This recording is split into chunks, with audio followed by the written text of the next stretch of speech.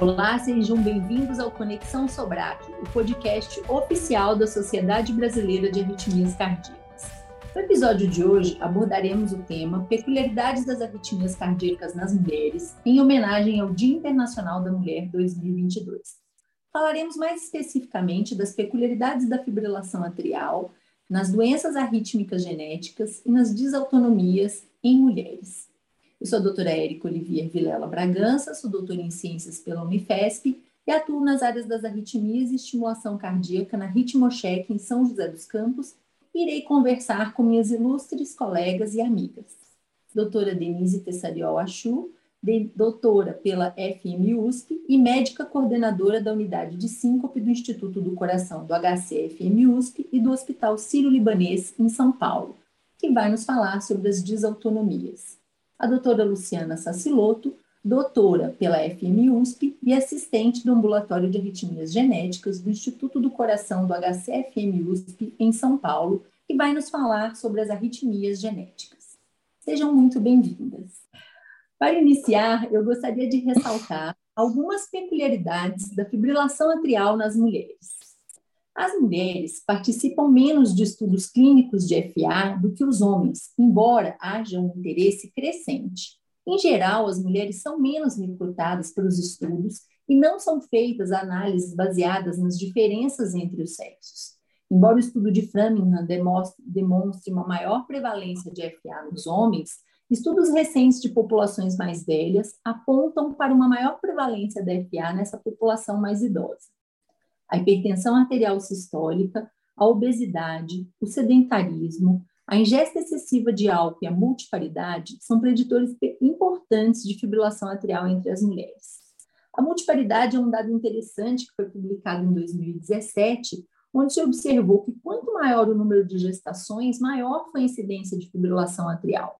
Foram 34 mulheres, seguidas por 20 anos, onde se observou 4,4% de fibrilação atrial entre elas. A menopausa, ela leva a um aumento na incidência de fibrilação atrial, no entanto, é muito questionável esse efeito protetor hormonal que existe nas mulheres. Acredita-se que a FA na menopausa ela esteja mais relacionada ao envelhecimento. As mulheres submetidas à ablação de fibrilação atrial, elas têm mais recorrência e a indicação nessa população é mais tardia quando comparada com os homens. Estudos histológicos e de ressonância demonstraram um perfil fibrótico aumentado nas mulheres, o que talvez explique a maior recorrência e a presença de focos extrapulmonares. As mulheres são mais sintomáticas, têm piores scores de qualidade de vida, como foi demonstrado no registro Orbit. E pude observar o mesmo numa subanálise dos dados da minha tese de doutorado, com o uso de um questionário específico para avaliar a qualidade de vida em fibrilação atrial. As mulheres se beneficiam quanto em segurança, tanto quanto os homens. As mulheres com FA, elas morrem tanto quanto os homens. No entanto, houve uma redução de mortalidade nas mulheres com o uso dos DOACs. Denise e Luciana, vocês gostariam de fazer algum comentário sobre a FA nas mulheres, dentro do que foi dito até o momento? Oi, Érica, tudo bem? Obrigada pelo convite. Obrigada, doutora Denise, pela sua participação também. É um prazer estar aqui com vocês e com todos os nossos ouvintes. Eu achei muito interessante todos esses dados, porque, de fato, é a nossa experiência de consultório, né? A gente trata muito mais homens do que mulheres com fibrilação atrial. Entretanto, quando nós estamos tratando as mulheres, a gente percebe, às vezes, uma FA de mais difícil controle, mais refratária à ablação, com mais necessidade de drogas antiarrítmicas. Então, de fato, é uma impressão que se mantém na experiência de consultório. Muito bem. Em relação aos temas que iremos discutir a seguir, as arritmias genéticas e as desautonomias, gostaria de iniciar perguntando para a Luciana. De uma maneira geral, as mulheres estão mais suscetíveis às arritmias genéticas? De uma forma, quando a gente pensa no aspecto hereditariedade, não. né? Porque as arritmias genéticas, se nós considerarmos que as mais prevalentes são a síndrome do QT longo, a síndrome de Brugada, a TVPC e as cardiopatias arritmogênicas, elas têm um padrão de herança autossômico dominante, portanto, elas não são heranças que escolhem sexo, já que geneticamente elas não estão ligadas, por exemplo, heranças ligadas ao X, que teria uma maior prevalência em homens, não. Elas têm uma distribuição igual entre os sexos, mas o fenótipo costuma ser mais evidente, na grande maioria das vezes, nos homens. Síndrome de Brugada, a cardiopatia ritmogênica de VD, elas são claramente mais graves em homens, quase que 5 a 10 vezes mais. Entretanto, quando a gente analisa TVPC, nós não percebemos um fenótipo tão mais grave em homens, parece mais ou menos meio a meio, e quando a gente observa a síndrome do QT longo, nós temos pontualmente um fenótipo mais grave em mulheres portadoras da síndrome do QT longo tipo 2. Sem dúvida, um aspecto a ser considerado. Muito bem.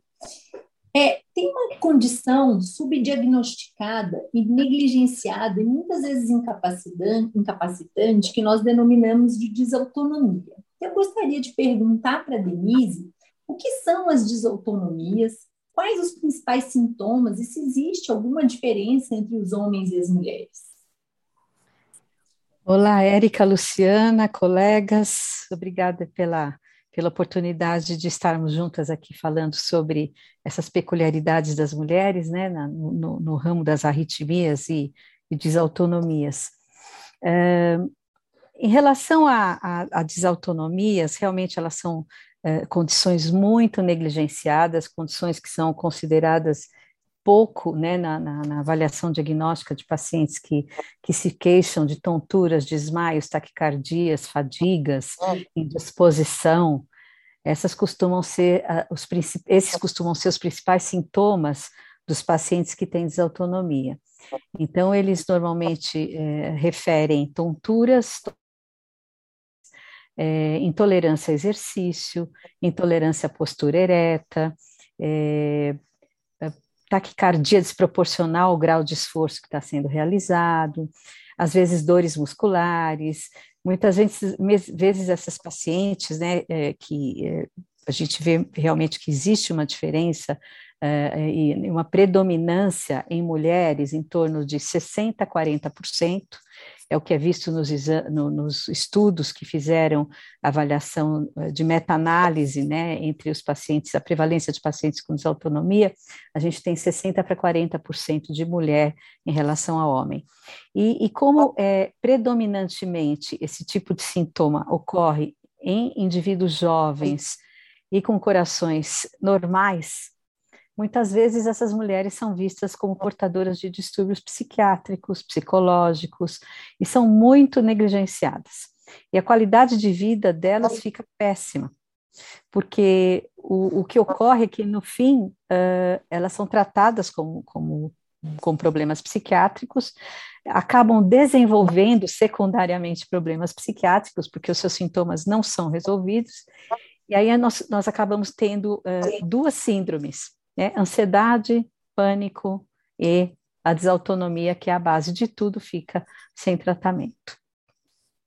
A desautonomia é basicamente uma disfunção do sistema que controla todas as nossas funções automáticas, né? Principalmente no caso da cardiologia, pressão arterial e frequência cardíaca. Então, são distúrbios desse sistema. Até o momento, então, a gente pôde perceber que a fibrilação atrial, as arritmias genéticas e a desautonomia, elas apresentam características diferentes entre os sexos, que nem sempre são avaliadas, estudadas e elucidadas, né? Luciana, você falou em relação à síndrome do QT longo, né, em relação às mulheres. E qual seria o período mais suscetível da vida de uma mulher? Aparentemente, aquela doença que não se manifesta logo ao nascimento é a doença já mais branda, né? Então, os subtipos mais graves se apresentam ao nascimento, na primeira infância, onde nesse período realmente não faz tanta diferença. Então, veja que evidência hormonal interessante, já que nas crianças teria um comportamento igual entre homens e mulheres. Entretanto, o período mais crítico também não é na menarca. O período mais crítico vai classicamente se dar no puerpério das mulheres. Então, em tese, durante a gravidez, existem poucos eventos arrítmicos na síndrome do QT-longo tipo 2, então a gente volta a conversar sobre a síndrome do QT-longo tipo 2, quando a gente está pensando no período mais crítico da mulher, já que as outras não têm marcadamente um momento mais crítico.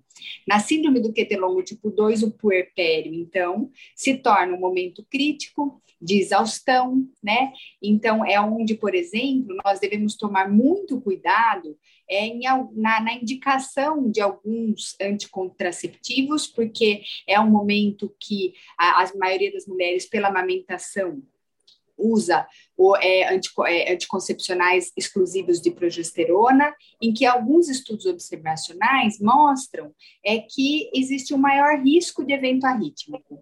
Então, é uma situação toda que merece sim ser analisada como específica da mulher.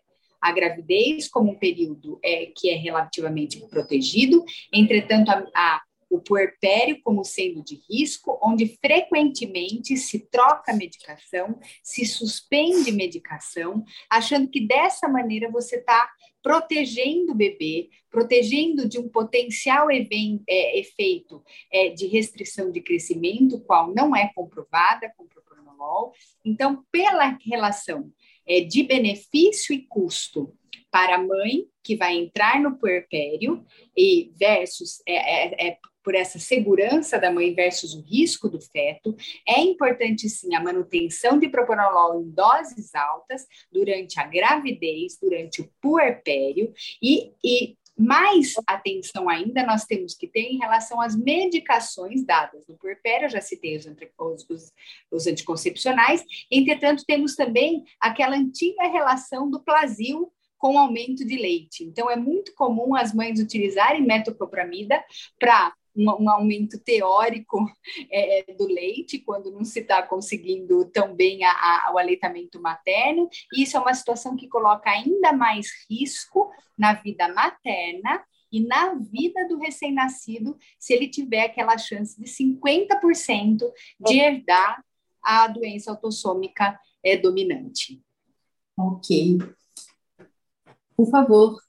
Eu gostaria de fazer um comentário o que é interessante, que a Luciana comentou, e que a gente vê que, infelizmente, muitos colegas de várias especialidades acabam não diferenciando a importância de usar beta-bloqueadores de ação central ou de ação periférica nas síndromes do QT-longo. Então, acho, Luciana, você poderia falar um pouquinho sobre isso, principalmente na gravidez, porque eu acho isso tão importante. A gente vê, às vezes, né? Por favor. Obrigada por essa lembrança, porque pindolol é comumente utilizado na hipertensão e trocado pelos obstetras, né? Pelos ginecologistas, porque classicamente pindolol é a droga da gestação, mas esse é um ponto muito relevante, porque pindolol é a droga para hipertensão.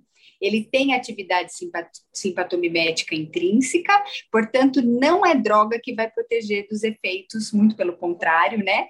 Ela é simpatomimética, então ela não vai fazer o beta-bloqueio necessário, como se faz com propranolol, que teria, então, ação beta-bloqueadora, ação nos canais de sódio, ação bloqueadora central, e nadolol, que é a droga principal, infelizmente indisponível no Brasil, mas é a droga principal na síndrome do QT-longo de tipo 2, com sua ação em canais de sódio, com sua ação beta-bloqueadora, e principalmente na proteção materno-fetal e no recém-nascido. Excelente, a gente vai voltar nesse assunto de gestação, mas agora eu gostaria de perguntar para a Denise, que é uma informação que todos nós temos, onde a síncope vasovagal ela é mais frequente nas mulheres. E é mesmo? Então, a síncope vasovagal, assim como as outras desautonomias, ela é relativamente mais frequente nas mulheres, mas não tanto quanto um outro tipo de desautonomia que é chamada de taquicardia ortostática ou síndrome da taquicardia postural ortostática, né? A síncope vasovagal, ela é, nos estudos que já foram publicados, e quando a gente faz uma avaliação global, nós vemos que nos mais jovens, até existe uma certa tendência a um maior número de mulheres serem acometidas, mas quando nós avaliamos pacientes com mais de 60 anos de idade, nós temos muito poucos estudos que mostram essa diferença entre os gêneros. Então, a diferença existe, mas ela não é tão significativa quando se fala especificamente na síncope vasovagal clássica, na forma clássica. Já na síndrome postural taquicardizante, que é muito prevalente, é uma síndrome, infelizmente, assim, mais do que todas as outras desautonomias é negligenciada, que é caracterizada principalmente por taquicardia na posição ortostática, por essas intolerâncias a exercício, fadiga, etc. O paciente não chega a desmaiar, mas tem uma sensações de tontura, de mareio, de enjoo, de náusea, de mal-estar, e ficam realmente taxados como pacientes psiquiátricos. Praticamente nós temos 80% em mulheres. É uma situação muito, muito mais prevalente em mulheres do que em homens.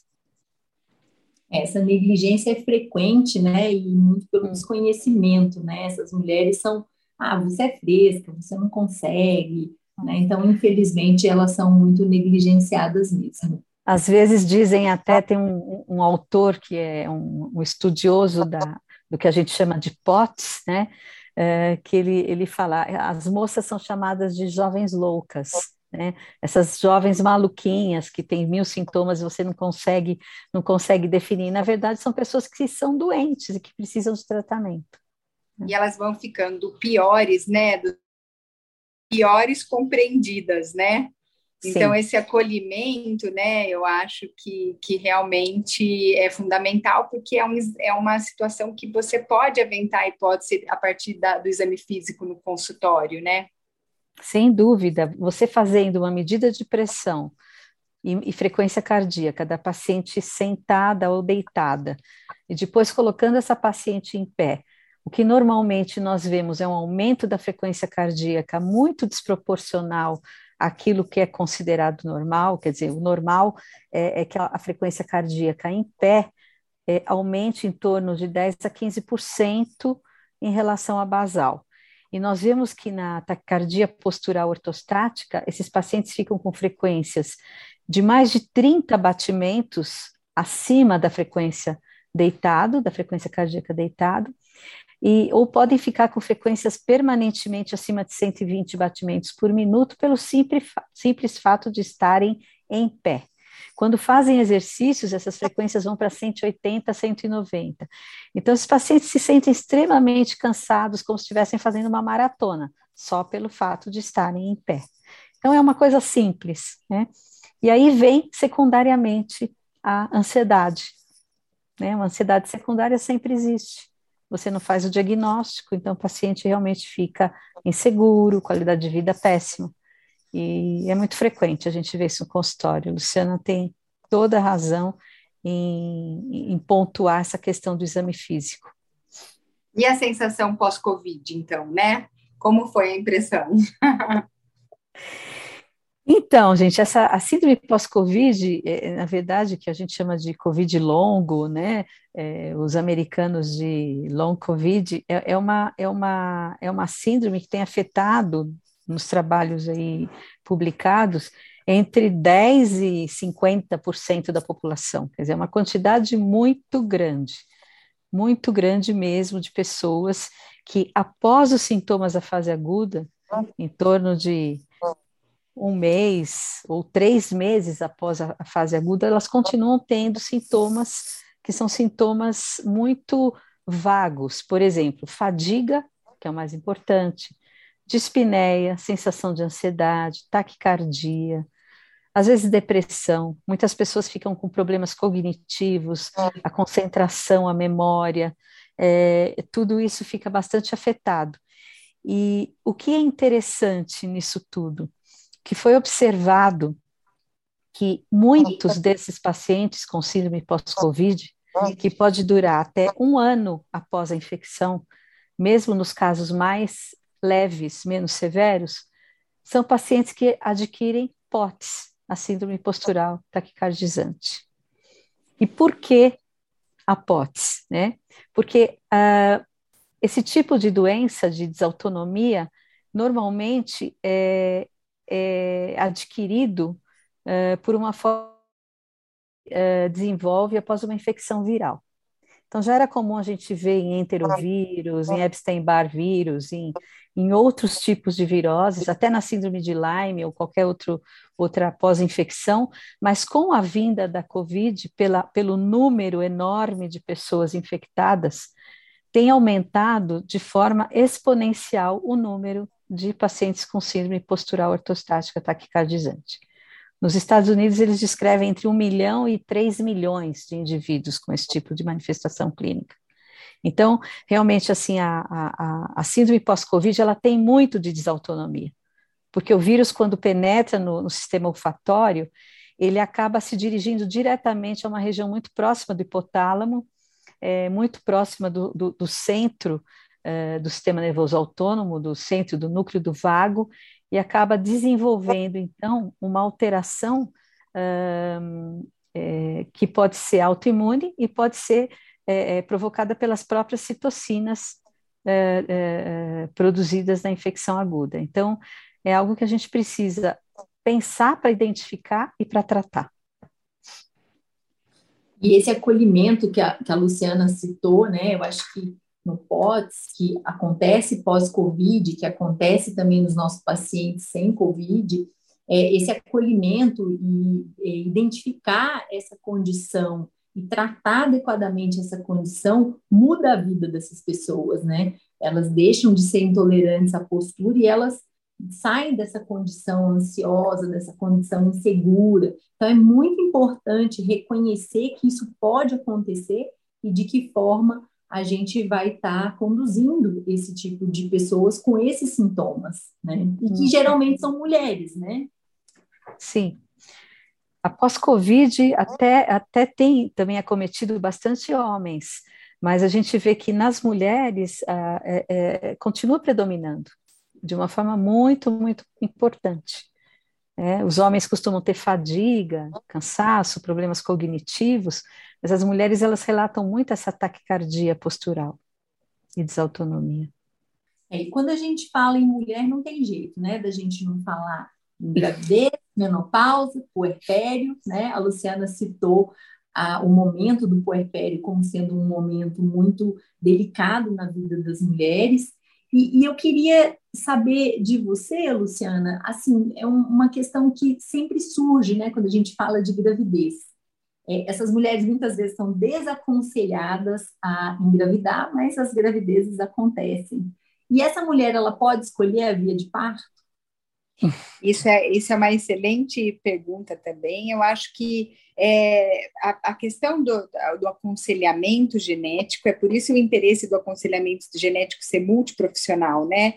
Ser abordado pelo biólogo, que vai explicar toda a questão da hereditariedade, né? Então, qual é a chance de você ter filho? Parece óbvio para a gente, né? Mas isso não é óbvio para...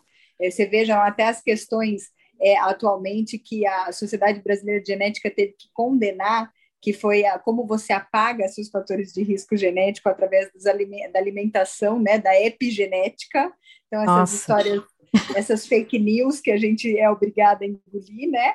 Então, é muito importante essas mães serem aconselhadas do ponto de vista da hereditariedade, porque é óbvio que elas podem ter alternativas se elas não quiserem transmitir esse risco de 50% para a prole, né, para os filhos.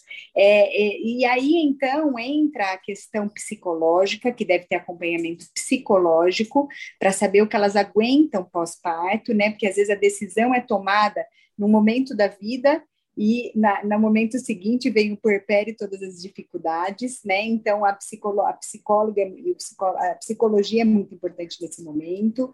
E por último, essa questão da escolha da via. Né? A escolha da via, em geral, a via ela pode ser por escolha obstétrica, né? Claro que quando você pega a síndrome muito adrenérgica, como é a TVPC, a TV catecolaminérgica, né? TV polimórfica catecolaminérgica, talvez preferencialmente a via o parto, a cesárea, deva ser intuitivamente mais indicado, para você diminuir um pouco o estresse adrenérgico do parto. Mas lembrar que hoje em dia, né, uma boa orientação e anestesia procedimento no momento certo, anestesia bem conduzida, intraparto normal, são fatores que são suficientes para proteger a vida da mulher. Então, claro que essa mulher tem que estar num centro especializado, em gravidez de alto risco, para justamente essa escolha de parto, para que essa escolha seja bem feita.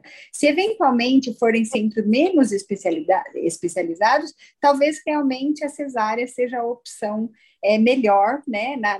Quando você coloca aí risco-benefício, talvez um parto programado seja melhor para esses pacientes, tá? O que eu vejo é que no nosso país a preferência é a cesárea, né? A gente tem que lembrar que o que você falou realmente é muito importante, esses pacientes são multiprofissionais, né? Então tem que ter a interação do cardiologista com o obstetra e com o anestesiologista, né? Que, enfim, é quem vai fazer essa analgesia ou essa anestesia que seja. Nos partos normais, muito importante uma peridural, né? Uma analgesia, para que não tenha essa descarga adrenérgica e, como você tinha dito antes, manter o beta-bloqueador durante a gestação também é extremamente importante nessa população. A cesárea a gente tem que tomar cuidado, né, também, porque se não houver um cuidado em relação à hipotensão, isso pode piorar o quadro dessa mulher e o fluxo placentário, que também pode levar a complicações. Falando também de gravidez, né, Denise, o ciclo hormonal da mulher e a gravidez, eles predispõem, eles podem piorar os sintomas de desautonomia? Podem sim, Erika. A menstruação, a fase de menstruação é uma fase onde a mulher perde volume sanguíneo, né? Apesar de, normalmente, óbvio, se você tem alguém que tenha sangramentos exagerados, normalmente essas mulheres têm uma tendência a terem anemia, e além disso, a contração uterina, no momento da expulsão do endométrio, ela pode desencadear síncope vasovagal, a própria dor, né? Então, isso é algo que pode sim piorar durante essa fase menstrual. Então, a gente deve sempre orientar essas mulheres a estarem sempre muito bem hidratadas, e em caso de hipermenorreia ou menorragia, sempre terem um controle ginecológico bastante adequado.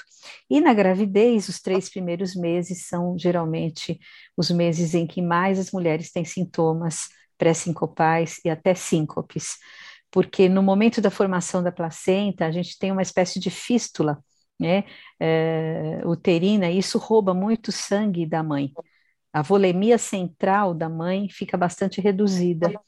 Geralmente essas mulheres ficam hipotensas e acabam, então, tendo uma predisposição maior a desmaio. Isso a gente até vê nos filmes, né? A mocinha desmaiou, ela está grávida. É uma coisa muito comum, né? E geralmente acontece no começo da gravidez. Depois, não. A grávida costuma ter um aumento do volume sanguíneo, e essa volemia aumentada do segundo trimestre faz com que os sintomas melhorem de forma significativa. Só que no momento do puerpério, com o aleitamento, elas voltam a ter bastante sintomas, porque geralmente se desidratam. Então, precisa se tomar muito cuidado com esse momento também. E monitorização durante o parto é importantíssimo, porque caso haja algum sintoma vagal, a mãe deve ser extremamente hidratada. Se precisar até, a gente tem que fazer a tropina no momento do parto, que é muito raro, mas é importante que tenha-se tudo isso à mão. Excelente. A gente está chegando ao fim do nosso podcast, mas para encerrar, eu gostaria que vocês comentassem uma recomendação muito importante que a gente faz para as nossas pacientes, relacionada à atividade física, né? Então, dentro do tema que coube a cada uma, eu queria que vocês comentassem como é a recomendação de atividade física para essas mulheres, né? Já que a gente sabe da importância da atividade física. Denise, pode começar. Eu primeiro? É. Bom, para desautonomia, na verdade, a gente pode usar medicação, mas o mais importante no tratamento, no controle dos sintomas, porque é uma coisa, né, no indivíduo, pode ser adquirida, mas pode ser geneticamente determinada também, essas mulheres precisam de medidas gerais, elas precisam se alimentar bem, elas precisam se hidratar muito bem e elas precisam fazer atividade física contínua e constante. Atividade física que fortaleça a musculatura, principalmente musculatura axial, musculatura profunda, que consiga aumentar o retorno venoso, ajudar no retorno venoso, em toda essa circulação, para evitar a hipovolemia central que causa, então, os reflexos de besoudiarício e síncope vasovagal.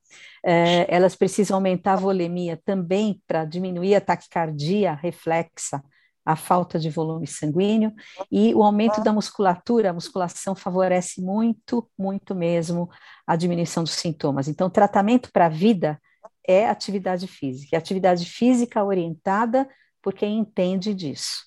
É fundamental, não pode ser nem exagerada, e nem pouca, tem que ser na medida certa. Luciana? Interessante que para mim também, eu consideraria que esse é um recado que cabe para as nossas pacientes com arritmia genética, né? Nem muito, nem pouco, né? Eu consideraria não muito, porque, obviamente, para a maioria das doenças, a atividade física competitiva ou a atividade física intensa, ela está contraindicada. Para algumas doenças mais, para outras doenças menos. Então, o protótipo de contraindicação é a cardiopatia ritmogênica de VD, onde existe uma evidência de progressão de doença, não só de risco arrítmico, mas também a atividade pouca demais, às vezes leva a paciente a uma piora da qualidade de vida, a depressão, a distúrbios de sono, a obesidade. A obesidade piora a cardiopatia hipertrófica, a depressão não pode ser tratada na síndrome do QT longo, então também é uma faca de dois gumes você excluir o paciente da atividade física.